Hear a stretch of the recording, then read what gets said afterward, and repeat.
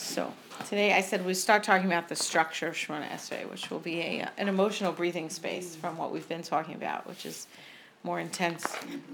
All right. So there's the Gemara in Megillah, Daf Yud Zayin Amud Beis, says, I have a Xerox right here. Shmone HaPekuli,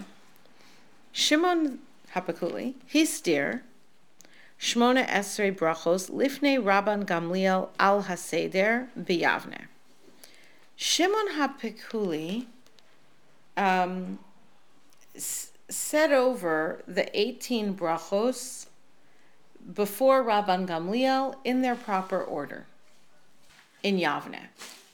Okay, so this is like one of the important milestones for Shmone Esrei, is that Shmone HaPekuli stood before Rabban Gamliel in Yavne and said the whole Shmone Esrei in order, and that locked in the order. Now this is very interesting because Rabban Gamliel in Yavne, Shmone HaPekuli maybe, I don't know, but Rabban Gamliel in Yavne, Rabban Gamliel is in Yavne, you're talking about either just before or just after the destruction of the Second Temple.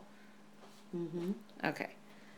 Now, the Gemara goes on to say, not ignoring the fact that this is different from what we possibly thought, Amar Rabbi Yochanan, Mea v'esrim zikanim, there were 120 elders, uvohem kama neviim, and amongst them many neviim, or several neviim. Elsewhere in the Yerushalmi it says 80 of the 120 were neviim. Tiknu Shmone Esrei brachos al haseder. They established the 18 brachos in their order. Now, he didn't say when this is, but if there were neviim involved, even one, you're not talking about later than the construction of the second Beis HaMikdash. Right. So for sure talking a gap of over 400 years between these two statements. And the Gemara realizes that. So the 120 was this 400. Now that's described as Tiknu, is earlier. Yeah. Right.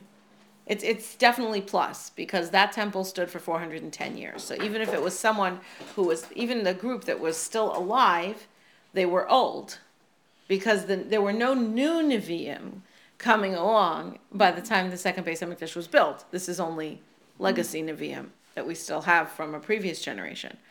Okay, so we have 120 Zikanim, which includes Nevi'im. Okay, so maybe the Nevi'im didn't keep going. Maybe there's still some Zikanim who had learned from these Nevi'im who are still going. So you're right, it could be just under 400 years also. Tiknu. L'taken is to, well, nowadays we'd call that to repair. It certainly means to establish it, to set it up, to make it functional. The 18 brachos in their order. And 400 years later, Shmone HaPekuli hisdir. L'sader is to put them in order. So we already see that there's a difference. There's something more in a, maybe let's say creative or launching it that happened in the early phase. And in the time of Shmone HaPekuli and Rabban Gamliel, he was saying them over in the order. So what is the story over here? So later on the next page of the Gemara,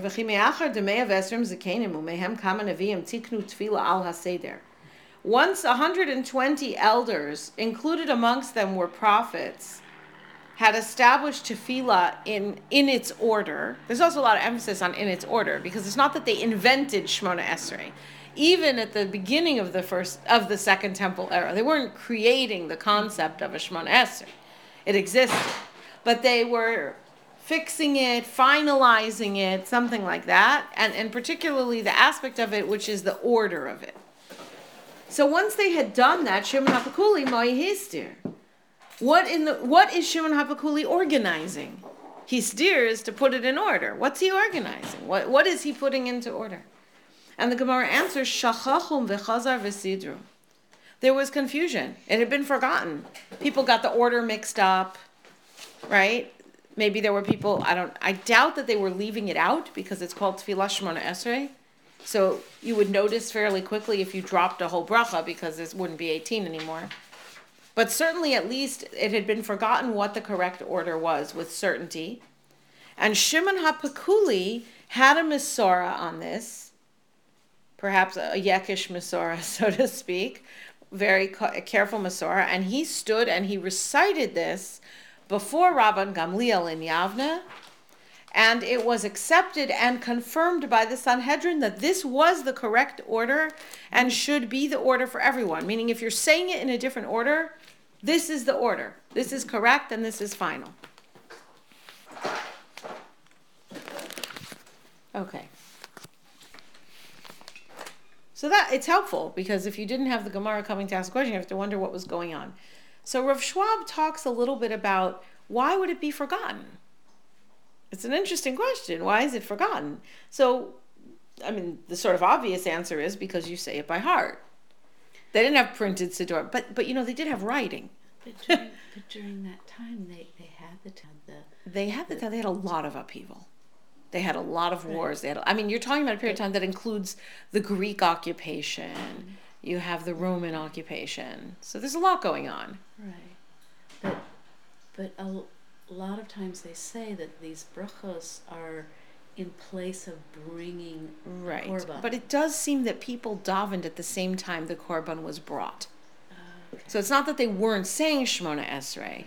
It's that they were saying it sort of in alignment. You'd say Shmone Esrei at the same. By the way, that is to this day the preferred time to say Shacharis in the morning is just as your Shmone Esrei is just as the sun comes up. Mm-hmm. It's unusual now for people to pull that off, especially in our particular latitudes. Times, yeah. Well, and in our latitudes, right? Where is it? But there are people who do because that's the perfect time for it because that's when the korban's being brought. Mm-hmm. The sun comes up and they start the korban, right? So you start your davening even a little before that so that you get there. But I used to daven and it was in the morning about 6. It was dark. Yeah. Now I can see that sliver of yes. light coming in. Yeah, when you get to Shmone Esrei, it's good if the sun is already up. Just coming up at least. But there are allowances. Like it is possible to be Yotzei Shmone Esrei earlier than that. Mm-hmm. But generally speaking, the other parts of davening could be much earlier. But the Shema has certain times, and Shmone Esrei usually should be once it's the day, which can be just the beginning, as you say, just the very beginning. So what Rav Schwab points out, and this I thought was just like a really interesting thing. He says, look, why didn't people write it down? The Siddur was not written down until after the Second Temple was destroyed. He puts it in the era of Rabbeinu HaKadosh, 170 years after the destruction. But he doesn't just pin it there. He pins it there for a reason which is awesome, I think. I'm sorry, after the first or the second time? Second. And this is what is interesting. The reason there was confusion is because it wasn't written down. Mm-hmm. The reason it wasn't written down is because it was prohibited to write it down, because the nusach of the prayer is considered Torah Shabbal Peh. Mm. It's like the Mishnah. So it isn't written down. It's only written down once Rabbeinu HaKadosh said, okay, we're going to write down Torah Shabbal Peh. And he starts writing down the Mishnah and recording it officially. Now, before the Mishnah was recorded, people took notes. They sat in yeshivas and they took their own little notes. But you weren't allowed to write it down or pass it on or teach it from notes. It was for yourself. If you wanted to memorize something or there was an insight you wanted to think about, you could take notes. But generally speaking, it was not permitted to write down Torah Shabbal Peh, and the tefillos were considered Torah Shabbal Peh. And he brings a source in the Gemara to support that. What was the name of the rabbi who? Rabbeinu HaKadosh. Rabbeinu HaKadosh. Okay. Yeah, Rabbeinu HaKadosh. Yehuda Hanasi. Rabbi Yehuda Hanasi. Oh, it's Rabbi Yehuda Hanasi. Rabbi Yehuda Hanasi is Rabbeinu HaKadosh. Okay. He was called that in his generation. That's a very high praise. Our holy rabbi. He did a lot of things for the sake of the Jewish people. And you said... A lot of takanos. You said what year after the destruction that was? He puts it at 170 years after the Churban. Rabbeinu HaKadosh instituted many takanos for the sake of the Jewish people to protect them. I'm pretty sure it was Rabbeinu HaKadosh who said, maybe I'm wrong, maybe it was a little earlier than him. I think think, I could be wrong, I think it was Rabbeinu HaKadosh who said that you can only bury people in plain white tachrichim because people were bankrupting themselves, trying to compete to give enough honor to the dead with elaborate shrouds. And he had himself buried in plain white linen, and also made a takana that was the only thing allowed. But he was the first, sort of. I mean, not that anyone ever didn't, but that was not done. People were self-conscious about it. There were other takanas as well. Okay.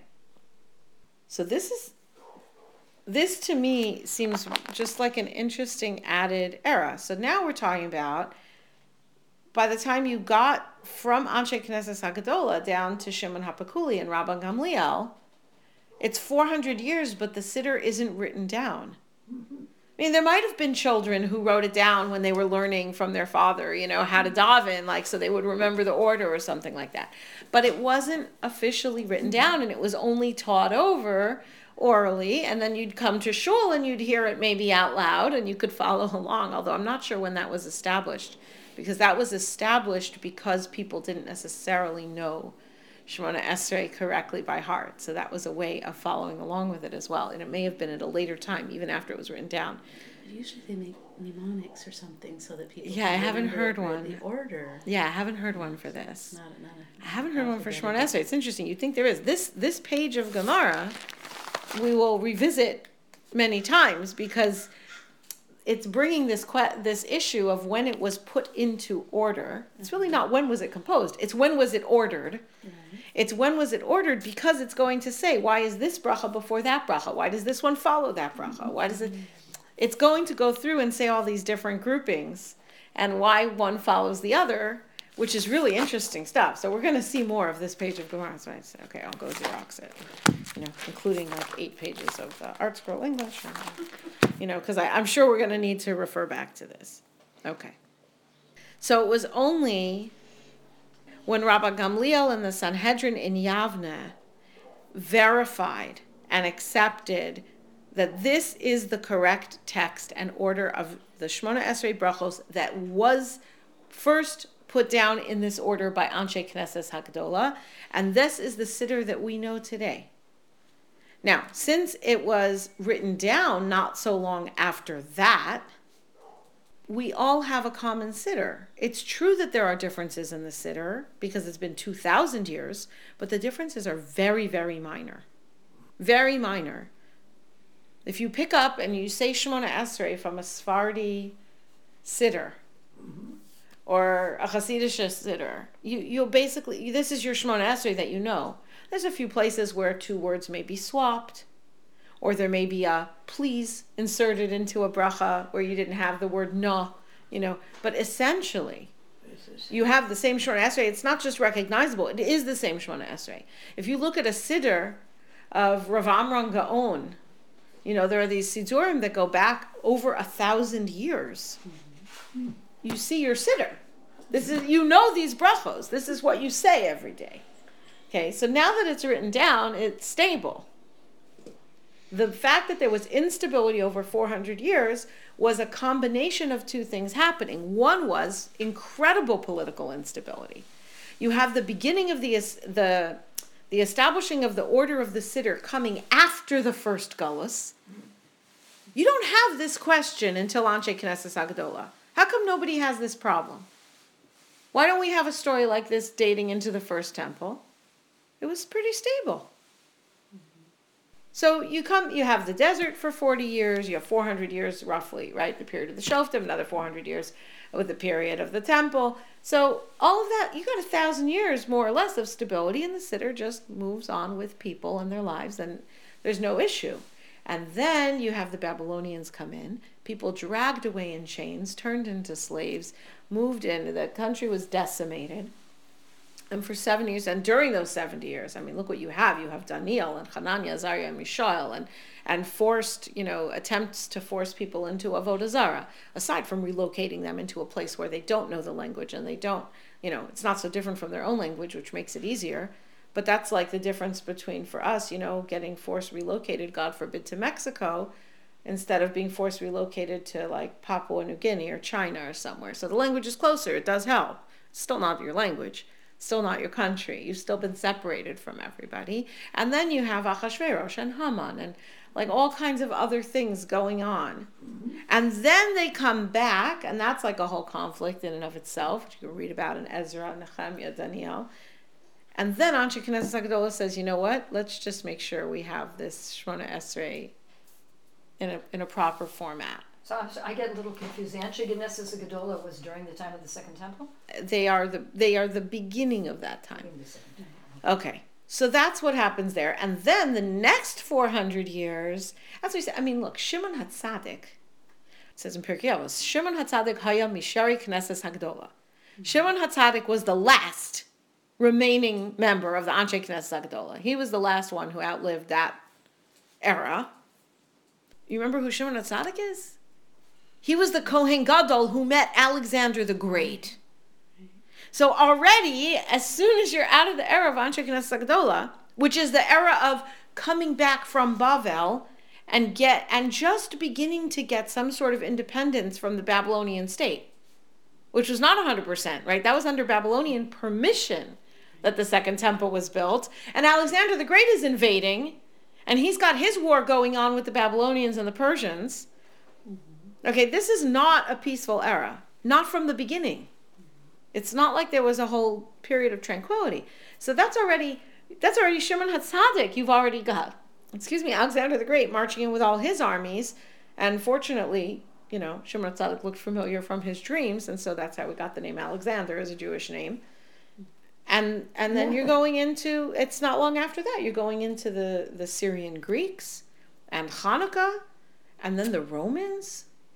And it's just not. And in between, when you do have some kind of Jewish sovereignty, it's maybe not so Jewish. You get the Hyrcanuses and the Herods and it's not maybe so surprising that by the time you get to Rabban Gamliel and the end of this era, they need to convene. The Sanhedrin was convening, but you need to convene the Sanhedrin on the topic of, there seems to be some confusion about the order of the Shmone Esrei. And Shimon HaPakuli, who has this solid Masorah, stood before the Sanhedrin and Rabban Gamliel in Yavne and said over the Shmone Esrei in the correct order, and this was voted on and authorized and verified that, yes, this is the way it should be. And probably, given the way that Gemara plays out, probably with discussion of, oh, yes, it is that way because my teacher told me this bracha follows that bracha because of this thinking, and that bracha follows the next one or has to come before it because of that thinking. It seems like that's reasonable that that's what they were saying, since that's how the Gemara itself goes on. Okay. Which Gemara is this? It's a Gemara in Megillah 17b. Sorry, I said that before you came. All right, so that's Shimon HaPakuli. But that's not the beginning of Shmone Esrei altogether. All right? So what is the beginning of Shmone Esrei? And, this is brought down also in the Gemara. This is not in contradiction to it. In Devarim Perek Yud,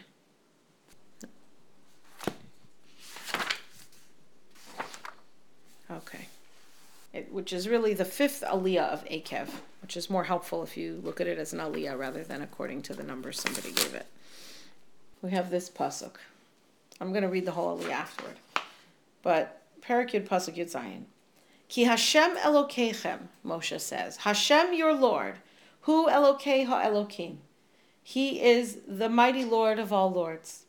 Va'adonei ha'adonim. And the master of all powers of mastery.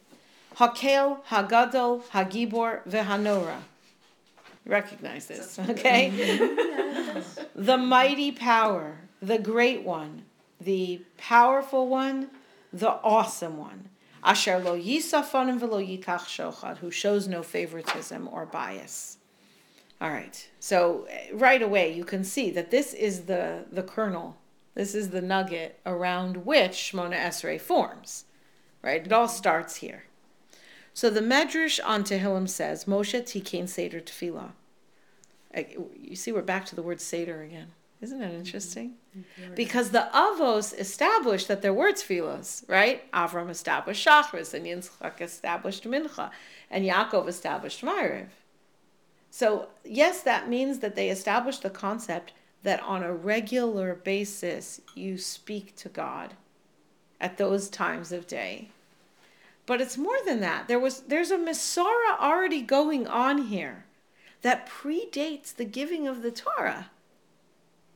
Because the description, Moshe Tikein Seder Tefillah, that gets continued on, of course, later by Anshe Knesset, right, is establishing the order of the Tefillah.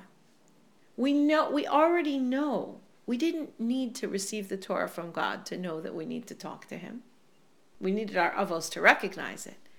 Not only that, but the avos understood what was an appropriate way to talk to Hashem. Okay, but the beginning of a formal tefillah that is regular and consistent in its words from day to day seems like it starts with Moshe. Now, it could be that this was already based on a Masorah of how you talk to Hashem. I don't know what words were already there. But certainly there wasn't the concept or the halacha or the reality that every person, when they talked to Hashem, was talking with the same words. You were talking. Maybe it was Shevach, Bakasha, and Hodah. It could be they had that structure. Praise first, then ask, then give gratitude. It could be that already the structure was in place. But not necessarily that everyone's saying the same words. Moshe established the order of the davening. And this is based on this pasuk that I just said.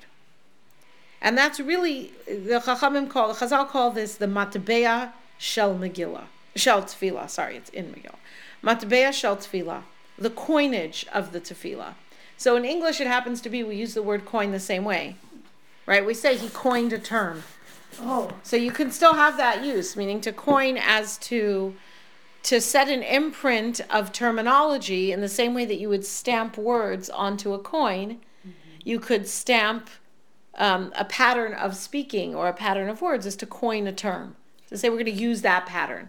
But with a coin, it's not just that a coin has a set language that's repeated over and over again, but it's a small number of words in a context that tells you who stands behind those words. What's the value of those words? Who's the power behind those words? That's what's with a coin, right? Because it represents the governing force and the power of that force and their commitment to defend whatever that statement is that's on the coin or on the money. That's what coining is. So the matbeah of tefillah is interesting because who stands behind it is Moshe Rabbeinu. It's really very interesting. Okay, that's the foundation for the davening. Now, I want to read you this whole passage because I think we have more we need to get from it than only that one verse in order to understand the pattern of tefillah. Ve'ato Yisrael, and now Yisrael, ein ato elo tshuva. Ma Hashem Elokecha shoel me'imach. What is Hashem asking of you? Ki im leyiras Hashem Elokecha. You know this verse. But only to have awe of Hashem your Lord. Lalechas b'chol derachav, to walk in all of His ways. Ula'ahava also, and to love Him. V'lavod es Hashem Elokecha, and to serve, and avoda is, right, to serve Hashem your God, b'chol levavcha v'chol nafshecha, with all your heart and all your soul. And we know from Shema, what is avoda shebalev? How do you give service to God, like avoda, like karbanos? With your heart, that's tefillah. Lishmor es mitzvos Hashem, to guard the mitzvos of Hashem, the eschu kosav and His laws, asher anochi mitzavacha hayom, which I am commanding to you today, letov lach, for your good.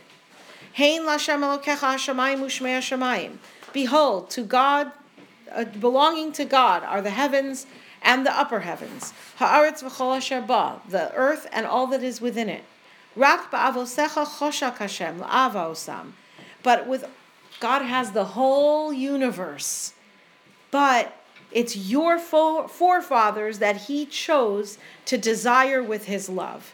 V'yivchar bezara macharehem, and to choose the children of your forefathers after them. Bachem, it's you, mikol ha'amim kayom hazeh, of all of the nations on this, as of this day. Meaning, just like today it's true, that's the truth that lasts. Umaltem eis arlas levavchem. You have to circumcise, to get rid of the barriers in your hearts, the arpechem lo sachshu od, and stop stiffening your necks. Ki Hashem Elokechem, because Hashem, your Lord, Hu Elokei HaElokim, He's the Lord of all lords, V'Adonai HaAdonim, Master of all masters, Hakel, Hagadol, Hagibor, VeHanorah, Asher lo yisafanim v'lo yikach shochad, who is unbiased. Osei mishpat yasom ve'almana, He does justice for the orphaned and the widowed. Ve'ohev ger, and He loves the newcomer, laseis lo lechem v'simla, to make sure he's provided with bread and with clothing. Va'ahavtem es hager, you must love the convert. Ki gerim hayisem be'eretz Mitzrayim, because you know what it means to be the stranger when you lived in the land of Egypt. Es Hashem Elokecha tira oso ta'avod, you must have awe of God and serve Him. Uvo sidbak, and cling to Him. Uvishmo tishaveya, and take your oaths by Him. Hu sihi lascha, He is your glory and praise. Vehu Elokecha, He is your God. Asher asa itcha es hagdolos, who did for you the great acts of es hanoraos ha'eleh, and these wondrous things, asher ra'u einecha, which you have seen with your own eyes.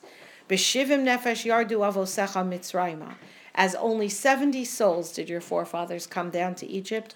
Ve'ata, and now, samcha Hashem Elokecha, God has made you kechochve hashamayim larov, multitudinous like the stars in the heavens. That's the passage. This is where the core of Shmone Esrei begins. There's so much here. There's just, everything right down to the order of the davening. You start with what you've seen. And you build on what you've seen to recognizing the acts and the patterns of history. You went down to Egypt. You came up from Egypt. Right? That's Pesukei Dezimra. Everything is really encapsulated here. I want to come back now to Rav Schwab. Rav Schwab says that Moshe Rabbeinu, why did he choose these terms? Hakel, Hagadol, Hagibor, VeHanorah. Because they're based on miraculous events which he and his generation experienced personally during their lifetimes. So what are they? And he's going to show how Hakel, Hagadol, Hagibor, VeHanorah corresponds to the things he said that they have seen. So Hagadol, Hashem is great. Ose Gedolos b'Mitzrayim, that Hashem did great things in Egypt. Gesundheit. And Gadol, greatness, this is a reference to the quality of chesed. There's a pasuk in Tehillim, Gadol Chesed, that Hashem is great of chesed, meaning great in doing chesed. So the Gedula is associated with chesed, and the greatest chesed was taking us out of Egypt. Now this is like file away for mental note. I should have written it on a piece of paper, which I didn't, because we also know that Gadol and chesed corresponds to Avraham, right? And we're going to see more of that because as we start Shmone Esrei, the first 3 brachos correspond to Avram, Yitzchak, and Yaakov. So maybe it's not so surprising that it's packed into the core of this first phrase, Gadol, Gibor, VeNorah. Gibor, Hashem is the mighty one, the strong one. Sha'asa gvuros al hayam. That's also from Tehillim Kovav. And Gvura is Midas Hadin. I'm not even going to go into that. We have talked about this many times. I just talked about it the last 2 weeks in the Tuesday Shir, so those recordings are available as well. And the greatest example of din, and the one that was witnessed in Moshe's lifetime and the lifetime of his generation, was the punishment of Mitzrayim at Yam Suf, and the perfection of that din. And that they were able to see that each person was punished in accordance with their actions. The worse they were, the worse the punishment was. The better they were, the more painless the death was. So the Jews were able to see how everything played out exactly. VeHanorah, and the awesome one. This is a different place in Tehillim Samech Ches. Norah Elokimi Mikdashecha. Hashem, you are awesome from your Mikdash. Excuse me. And this is referring to the completion of the Mishkan. When the Norah is the feeling that came from building.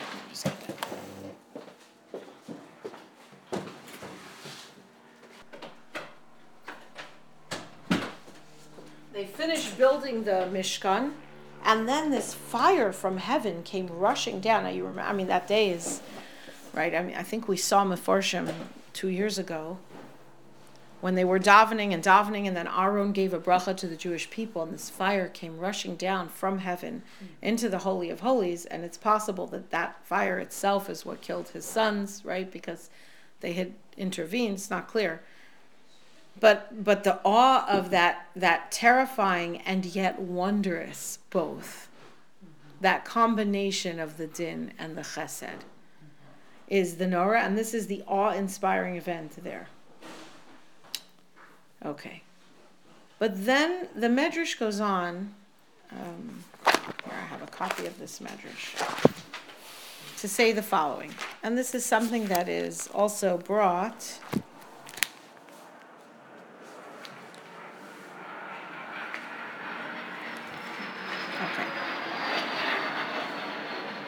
Okay, we're talking about the source of Shmone Esrei. And we're saying now that we started with Shimon HaPekuli, standing before, working backward, right? Standing before Rabban Gamliel and the sages at Yavne, and confirming and validating what is the correct order of Shmone Esrei. But that order really goes back to Anshe Knesset HaGadol 400 years before that. And they established and made it sort of what is the formal structure of the 18 brachos and the order that they're in. But they had a Masorah, like all of Klal Yisrael had a Masorah, that goes back to Moshe Rabbeinu, who refers to Hashem as the God who is Hagadol, Hagibor, VeHanorah. Okay. The Medrash asks, actually I think this is a Gemara in Yuma that I'm quoting, so I don't know if the Gemara is maybe quoting the Medrash. I don't know how that works always, okay? It's a Gemara in Yuma, Samech Ches Beis. This comes up in different places. All right. Rabbi Yoshua ben Levi said, Lama nikra shman Anshe Knesset HaGadola. Why were they called the Anshe Knesset HaGadola? The men of the great assembly. Why are they called great? Why were they a great assembly? Shehechaziru atara liyoshna. Because they put the crown and glory, they returned it back to its glory. They returned the crown to its glory. What crown? And what glory? Also Moshe. Moshe came, Amar, and he said, Hakel, Hagadol, Hagibor, VeHanorah. That the mighty God, he is great, he is powerful, he is awesome. Also Yirmiyah. And then came Yirmiyah. Now, this is not around the corner. Yirmiyah is Jeremiah. He was the prophet before the destruction of the first temple. Mm-hmm. So he's a good 900 years after Moshe. All right? Yirmiyahu came around. He can see. Yirmiyahu wasn't just prophesizing before the destruction. He also lived through the destruction. Yirmiyahu came and said,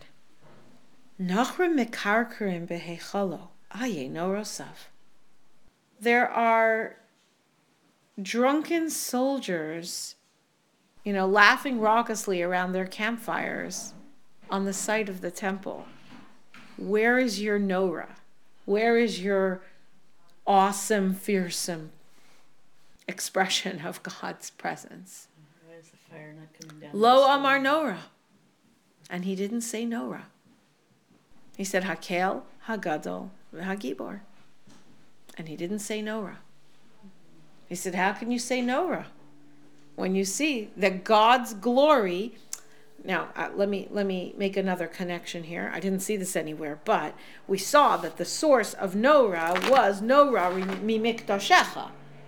That God's awe, right? This was based on the event of God's fire coming down from heaven into the Mishkan. Now the Mikdash, which is the newer incarnation of the Mishkan, has been destroyed. And you've got soldiers trampling around, probably boozing at night, laughing. And Yirmiyahu hears this and says, Norah? What Norah? I can't see Norah. And he didn't say it. Also Daniel came along. Daniel is much closer a contemporary to Yirmiyahu. Not sure if they met or not, but they certainly much, much, much closer in time. Daniel was exiled in the first exile. He was brought to Babylonia. He was thrown into a lion's den for davening to Hashem, right? He only ate lentils and other kinds of kitnias because he was ultimately elevated as an advisor. He died in the time of Esther. He died at the, I don't know if he even, it seems like he didn't even get to live to see the redemption under Esther. He died during the whole stressful period of knowing that Haman had put out this decree, but not before Haman had died. Okay, Daniel came along, Amar, and he said, Nachrim mishtabdim bevanav. You've got all these non-Jewish soldiers. They dragged us away in chains. They turned us into slaves, sold us as slaves. Where's your gvura? I don't see gvura here. Gvura means might, power, control. If people can come and take your children as slaves, then we don't see gvura. Lo amar gibor. And he didn't say gibor. You had hakel, hagadol, hagibor, v'hanorah. And now you're down to God is gadol. Now these ones came along. It's interesting that the one that's left is gadol. Now these ones come along. The Anshe Knesses HaGadola. Maybe that's where the Gadola is. Don't know. Okay?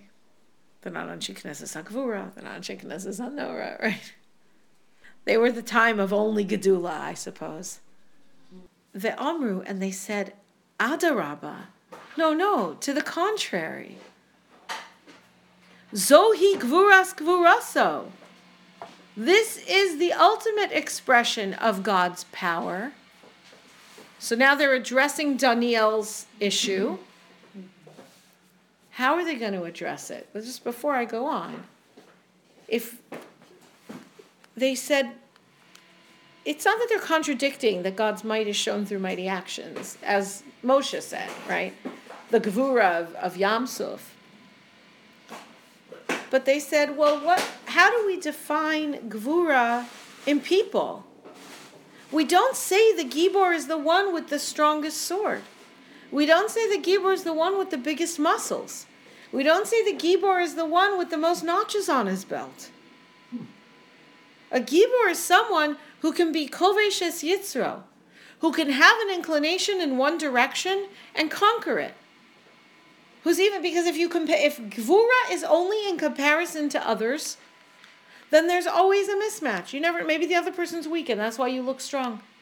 You can't prove Gvura through comparison. You can only prove Gvura through someone matched against himself. Ezehu Gibor Kovesh es Yitzro. Adarabba, they said, Zohi Gvuras Gvuraso. This is the power of his power. This is, Hashem has the Gvura to act and to do justice and to make sure everything is right. He has power even over that power. He has strength that is even able to match up that strength. Shekovesh es Yitzro. Rather astonishing statement. God can conquer his own inclination, so to speak. Shenosein erech apayim larishaim. Do you think God's Gevura really will stand for the wicked perpetrating heinous and violent crimes against the innocent? God has power even to hold back and extend his patience even with Rishaim. And you know what else they said? What you're talking about, Elu hey Norosav. Yirmiyah, you said, where's the Norah? Where is the glorious and yet terrifying expression of God's presence in the world? They said, no, this is Norosav. This is Hashem's glorious and terrifying expression in the world. She'ilamale moro shal kadosh baruch hu. If it were not for God's awesome, wondrous power, mixing the din and the rachamim, right? It's terrifying, and yet it is wondrous and delightful and exciting both. If not for that mora, that awe of Hashem's, Heyach uma achas yechola lehiskayim bein haomos. How could this one small nation even be alive amongst these other great nations?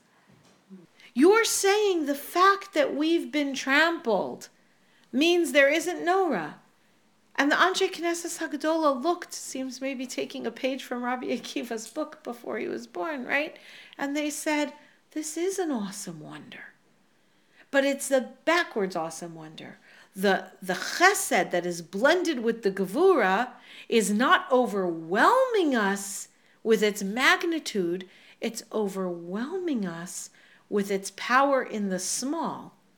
That the chesed continues even within the magnitude of the evil or of the justice. And therefore, they went back to the language of Moshe Rabbeinu. Hechaziru atara liyoshna. They returned the crown to its glory. Norah, and Gibor. They understood Gibor to mean, I'm reading from Rav Schwab, that the real strength of HaKadosh Baruch Hu is shown not when he destroys his enemies, but when he withholds his retribution and remains silent in the face of the suffering and pain endured by his people. That's not callousness to us. He's suffering with us. Mm-hmm. The ability to stand back for the sake of a greater good, presumably for us. This is Gvuras Gvuraso. And Norah, what really inspires fear and awe of HaKadosh Baruch Hu is that his nation, despite being in a miserable state of helplessness, have survived in the face of the powerful nations who have attempted to destroy them. Elu hein norosav. If it were not for fear in the hearts of our enemies, how is it possible for one sheep to survive among 70 wolves? Therefore, in spite of the fact that during times of gullus, persecution, suffering, and holocausts, we see neither Gevura nor Norah of HaKadosh Baruch Hu, the Anshe Knesset Hagadola nevertheless reinstated the words used by Moshe Rabbeinu in the Torah in addressing Hashem in our tefillah. This is the matbeya of tefillah established by Moshe and organized and structured by the Anshe Knesset Hagadola. Gesundheit. Gesundheit. Okay, so I wanted to make one other point here. And this is my own thought here. It's just a small thought. There's no great chiddush. But I did have this question, and I don't know if you had it also, so at least to address it, which is, why would Daniel and Yirmiyahu have reacted that way? Meaning you're talking about Nevi'im. So it's not that they didn't know that Hashem was Gadol Gibor Norah. They're saying we can't see it, therefore we won't say it. Right? So did you wonder about this? I kind of wondering how it tied in the hiddenness of Esther and that's interesting. That's a great thought. Hidden from them at that time. Awesome. I love it. I don't know, but it's really at that time. You're right. They're going into Hester Panim, and the Anshe Knesset Hagadola is like, sort of out of Hester. It's not coming out of Hester Panim entirely, but it's realizing we got to live like this a long time. So how do we relate to it? That's really interesting. That's really, really interesting. It could be. So what I wondered was, why is it that they thought that was a correct response? That it was correct to say that if I can't see this, I shouldn't be praising it. That was kind of my question. Because we do see that within the structure of davening as a whole, we do kind of try and start very tangibly with what we can see. I can see I'm putting on my belt. I can see myself standing up. I can feel my eyes opening. And then we go to, I can see things that have happened in my life and the life of others, and I can look historically at Klal Yisrael and the passage of the Jewish people, all of these things. So in being able to see those, then I bring them alive inside of my mind, and I praise based on that. And from there I go to Shema Yisrael, where I cover my eyes and maybe don't see it per se, but nonetheless establish intellectually that based upon what I have seen, this is what is true. And from there we got to Shmone Esrei. So maybe it kind of makes sense that they thought, if I can't see it, it's inappropriate to praise for it. It seems like that was somehow what they were saying. So here's what I would just suggest, is that passage ended, or nearly ends, with the penultimate pasuk is of Moshe, Hu sehi lascha. He says, you came out of Mitzrayim and you see that Hashem does righteousness for the orphaned and the widowed, and he took you out of Egypt, and you should cling to him. Hu sehi lascha. He is your praise. So your glory, or the one you sing praise to. Vehu Elokecha. He is your Lord. Asher asa itcha es hagdolos ve'es hanoraos ha'ele asher ra'u einecha. Who performed these great things and these awesome deeds which your eyes have seen.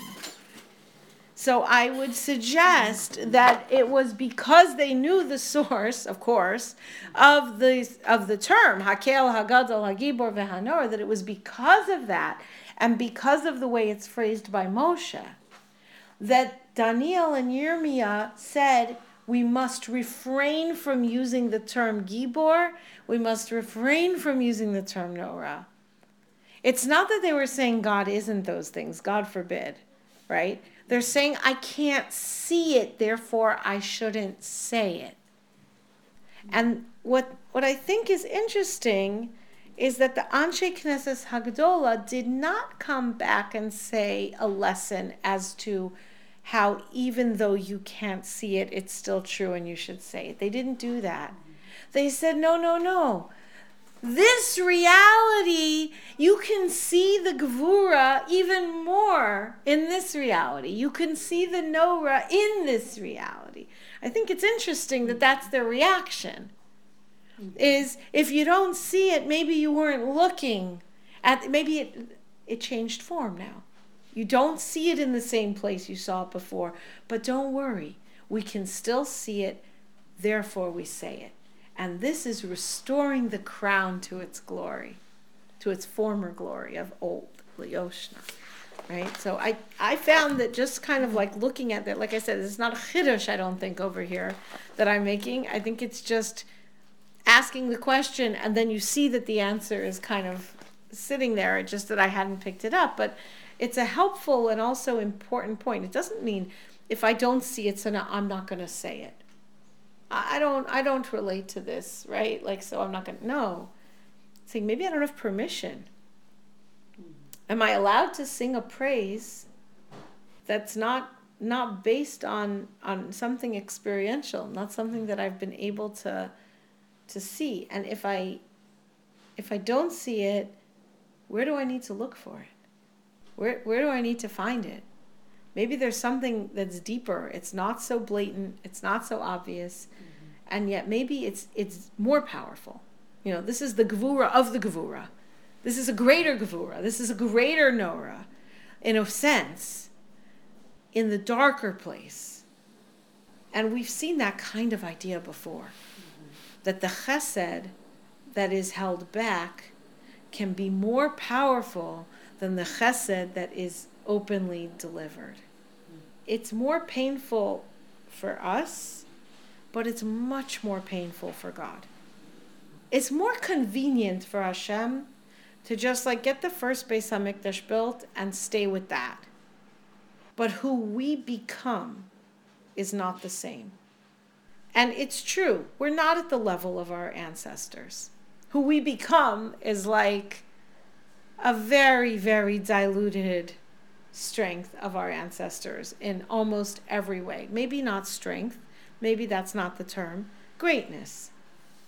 Our levels of bitachon, our levels of dedication, the ability to focus on feeling God's presence in our lives every single moment, to make decisions based only thinking about what He wants, and knowing that, and not having any concept or care about what that might, like that. We're so far from this. But we have something that they didn't have. we have the opportunity to hang tight and cling to Hashem, even though we aren't such amazing tzaddikim yet. And even though we can't see it. And we have to look for it, and it's hard. And everything's under threat. Parnasa and livelihood and life and liberty and safety and security. It's all being threatened all the time, to the point where we don't think necessarily like our ancestors do, but what we do have is we could hold on. There's something that gets added to the national identity of Klal Yisrael through our lives too. We also are contributing something to who this group is. Each of us individually, and our generation amongst a series of generations. Now, that means God has to put up with a lot. He's in there feeling with us, Imo anochi b'tzara. And guess what? What pain do we feel? Our own pain? The pain of our families and their struggles? Maybe we're broad enough to expand ourselves to include the pain of other people that we know. Maybe we feel pain when we hear the stories of what goes on for other communities in other countries in the world. But how much pain do we feel for previous generations? A little. Maybe if we've studied about the Holocaust a little, or we have it in our family, we heard some stories. How far back can we stretch? How much pain have you suffered recently about the pogroms of Tach v'Tat?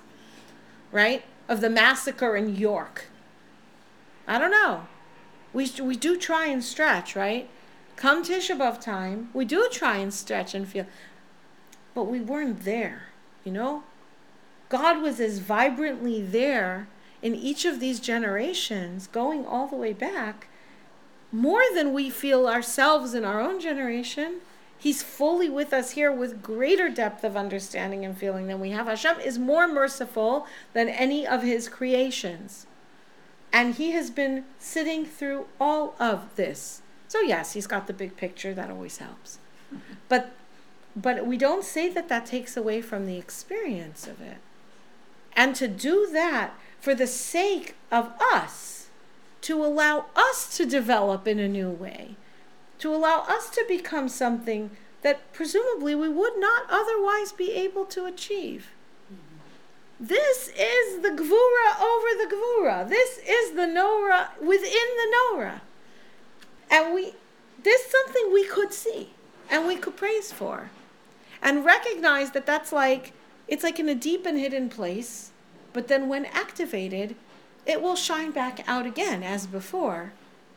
Only there will be a richness brought to it by what we have done through going through the dark place.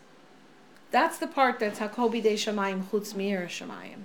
What we've done in our Yiras Shamayim, not only in spite of the darkness, but because of the darkness, will contribute something to the world and to the glory of Hashem's Melucha. In terms of Machazir Atara Liyoshna, whose crown? It's God's crown. That's like הגדול, הגבור, והנורא. In returning that wasn't there maybe even before. Okay, so next week, Emir Hashem, we will go on to talk a little bit about the structure of the 18. Okay, the 18 brachos and why the 18 and so on.